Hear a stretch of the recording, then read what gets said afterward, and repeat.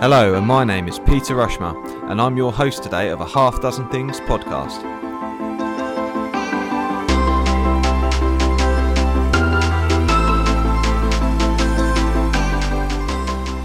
A Half Dozen Things is a podcast for business owners and professionals just like you.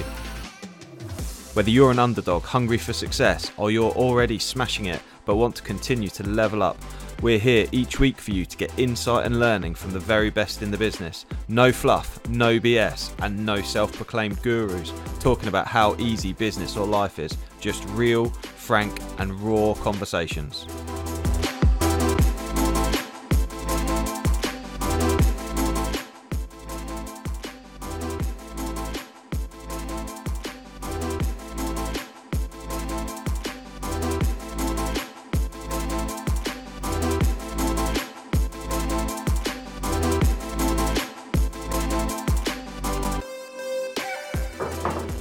Good morning everyone on LinkedIn and on Facebook.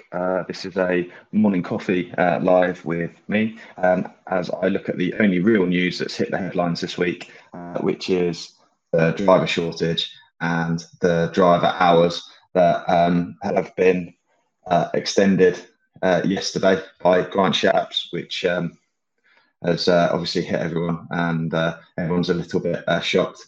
Sneaky Watson trying to push that through on the day of the semi-final for the European Championships, and then to bring it in the day after the actual final itself. A bit of a shocker, but yeah, what a great game of football yesterday. That was amazing, wasn't it? Well done, England. So yeah, big shout out to the guys there. So this morning I just wanted to have a bit of a chat through what the issues are around the driver shortage that people will have seen, and then also a little bit of an update on what those rules look like, or what my interpretation of those rules look like for transport operators.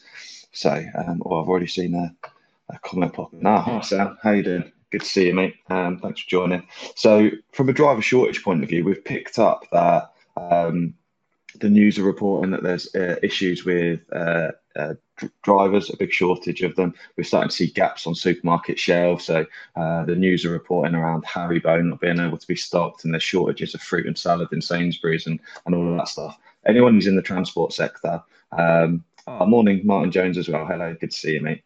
Yeah, anyone who's in the transport sector will know that it's a nightmare trying to find drivers, and there's been huge shortages. The RHA are reporting something like 60,000. I've seen other headlines where it's saying more than 100,000, for example. So we've got a major challenge or a major issue in the transport sector around finding drivers. Now, drivers do all sorts of different sectors and they operate in all sorts of different industries, but overall, there being a shortage will impact both goods to stores and shelves and products on shelves, and the ability for us to have stuff delivered to us. But it will also affect the prices of things as well, because what's happened now is there's a very competitive marketplace for operators to try and get drivers working for them. Good morning, Stephen. Good to see you. So why have we got this driver shortage? Well, pre-COVID, there was already a shortage anyway, but there's kind of been this perfect storm. I spoke on a previous podcast with James Adcroft, who was absolutely fantastic, and we sort of discussed this perfect storm that's occurred, where you've got the issue of Brexit, you've got the challenge with COVID. So COVID's presented multiple challenges, particularly around a lack of tests. So 30,000 less tests than there would have been took place last year due to COVID. But then also there's been a lot of foreign nationals who have decided to go back to their own country as part of Brexit or part of COVID, go and find work in the other countries. So we've seen a reduction in the amount of foreign nationals into the UK and carrying out driving. Then the other issue is IR35 that's been pushed through as well.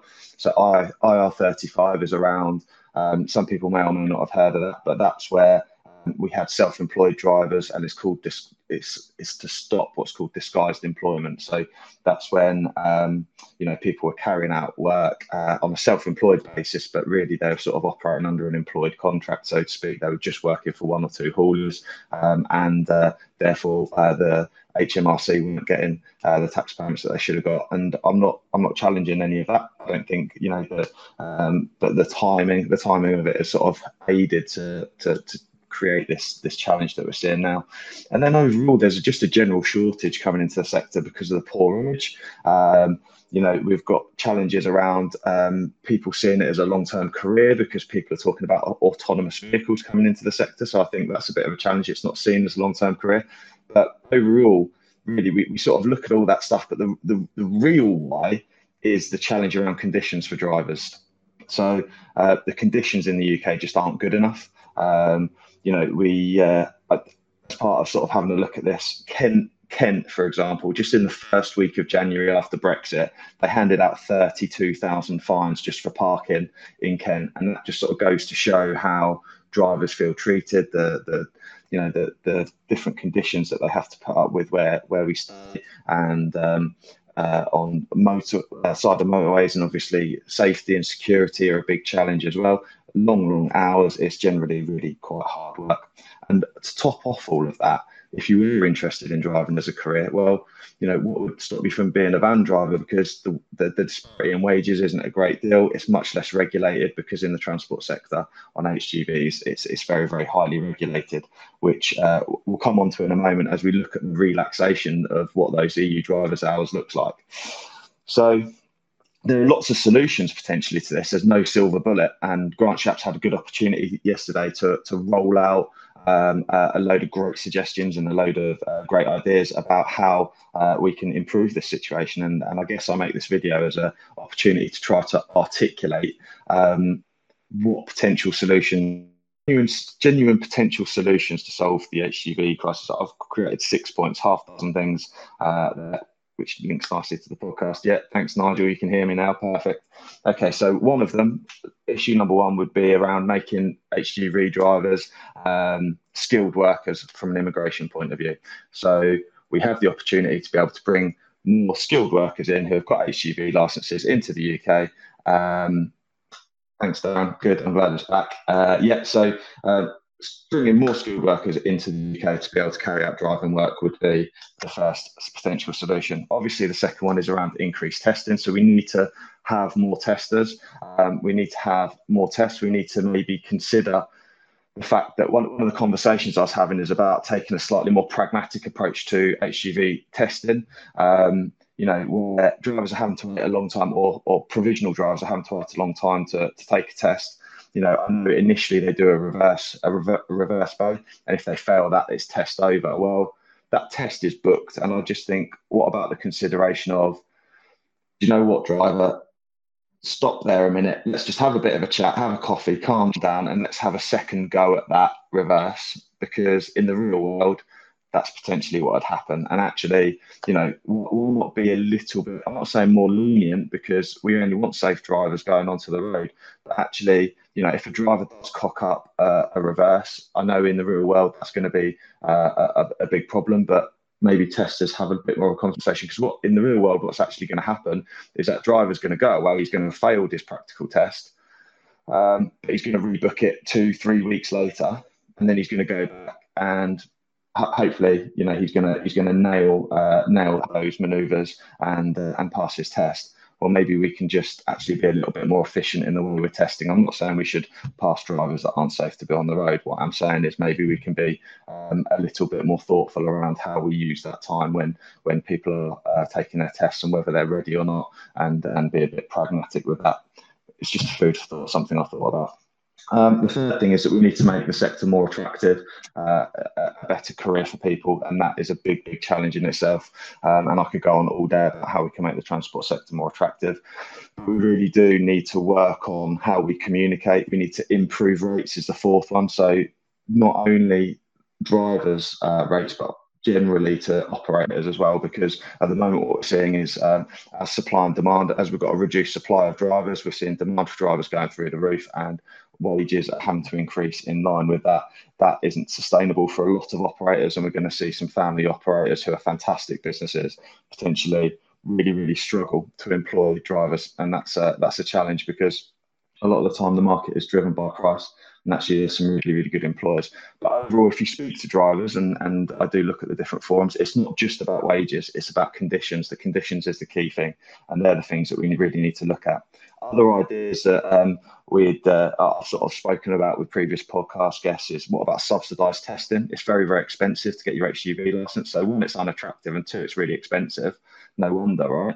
So what about having subsidised testing? What about those people who are looking for work? How about giving them interest-free loans to be able to take their test? That would be a really good potential example, or giving subsidies to smaller companies to be able to train their own drivers and supporting them. Particularly new drivers, very hard to insure. So what about subsidising and supporting operators from an insurance point of view as well? There's lots of things that can be done that isn't just extending driver's hours, which is essentially what we've got and got pushed through yesterday amidst.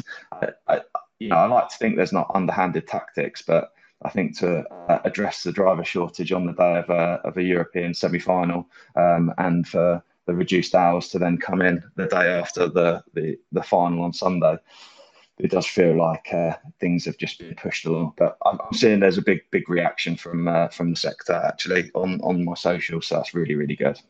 So from a relaxation point of view, what does that actually mean for operators? I've sent an update out to a couple of our customers around what that could look like. And actually, it's a little bit ambiguous. And I've got on my phone here what the link is, and I'm happy to drop the link into the chat later around the relaxation of the driver's hours. But what it says is, from Monday, the retained EU driver's hours rules can be temporarily relaxed as follows. The replacement of either the permitted increase to the daily driving limit from 9 hours to 10 hours, with one of 11 hours, open brackets, allowed up to twice in 1 week, close brackets. I'm not really sure 100% what that means. In usual times, it's 9 hours driving for an HGV driver with 2 10s in a week. And what that's saying there is, I'm not sure if it's allowing us to increase to 10 hours a day with 2 11s, whether it means it's normally 9, however you are allowed 2 11, so extended days on 2 days.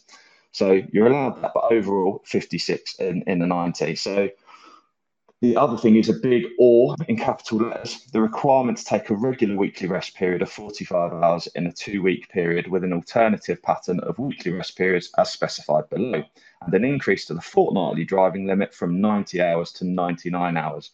This enables 2 consecutive reduced weekly rest periods to be taken. So usually weekly rest periods, you'd have a 45 standard rest, and then you're able to reduce every other, but you do have to pay back that reduction. What it's saying is essentially you could have over 2 weeks, you could have 2 reduced 24-hour rest periods, allowing drivers to drive for longer periods, and obviously up to 99 hours rather than 90 in a fortnight. So ambiguous on that initial driving hours thing. So it'd be really good if someone has got what that exactly means. If they're willing to put that in the comments, then that'd be great. But at the moment, based on what I'm reading straight off here, that's a little bit ambiguous about what that is.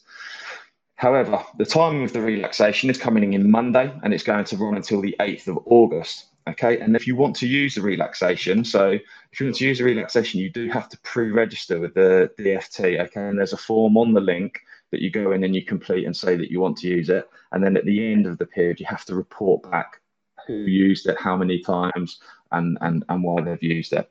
So it's not something that can just be used willy-nilly. It's really, really important to highlight that fact that we need to pre-approve it, so to speak.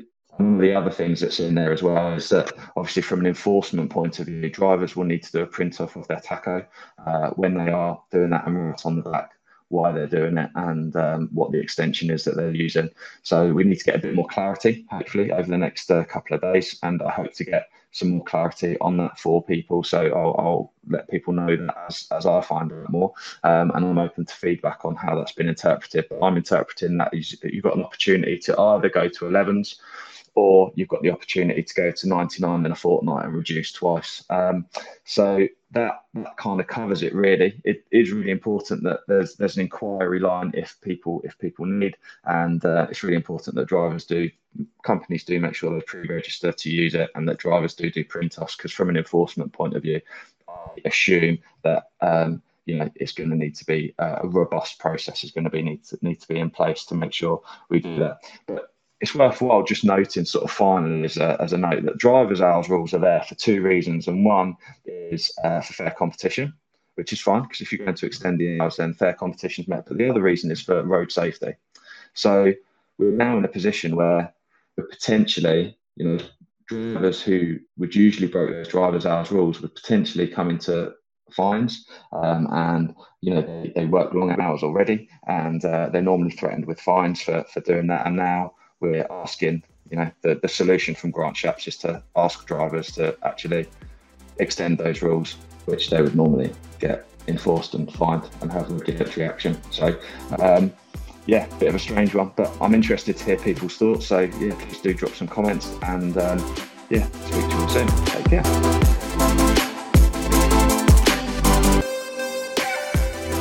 I really hope you loved today's episode, and if you did, please make sure you subscribe and listen out for future episodes too. Please do share it across your social media channels. We hope to reach more and help more people.